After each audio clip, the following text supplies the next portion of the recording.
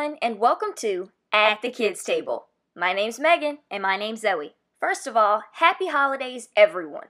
As we near the end of 2020 and the beginning of 2021, we reflect on what this year has meant for all of us.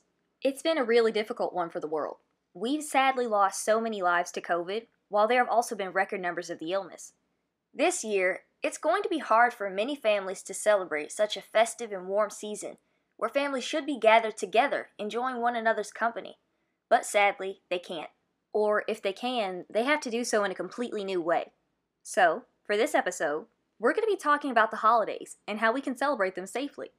Remember, it might hurt to be separated right now during the holidays.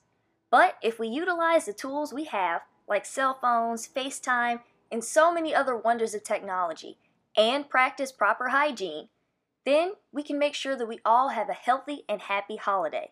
And in the future, hopefully we can celebrate the holidays all together again, and soon. Thank you so much for listening. My name's Megan. And my name's Zoe. From both of us to you, wherever you are in the world, we would like to wish you happy holidays. We'll talk to you next time at the Kids Table.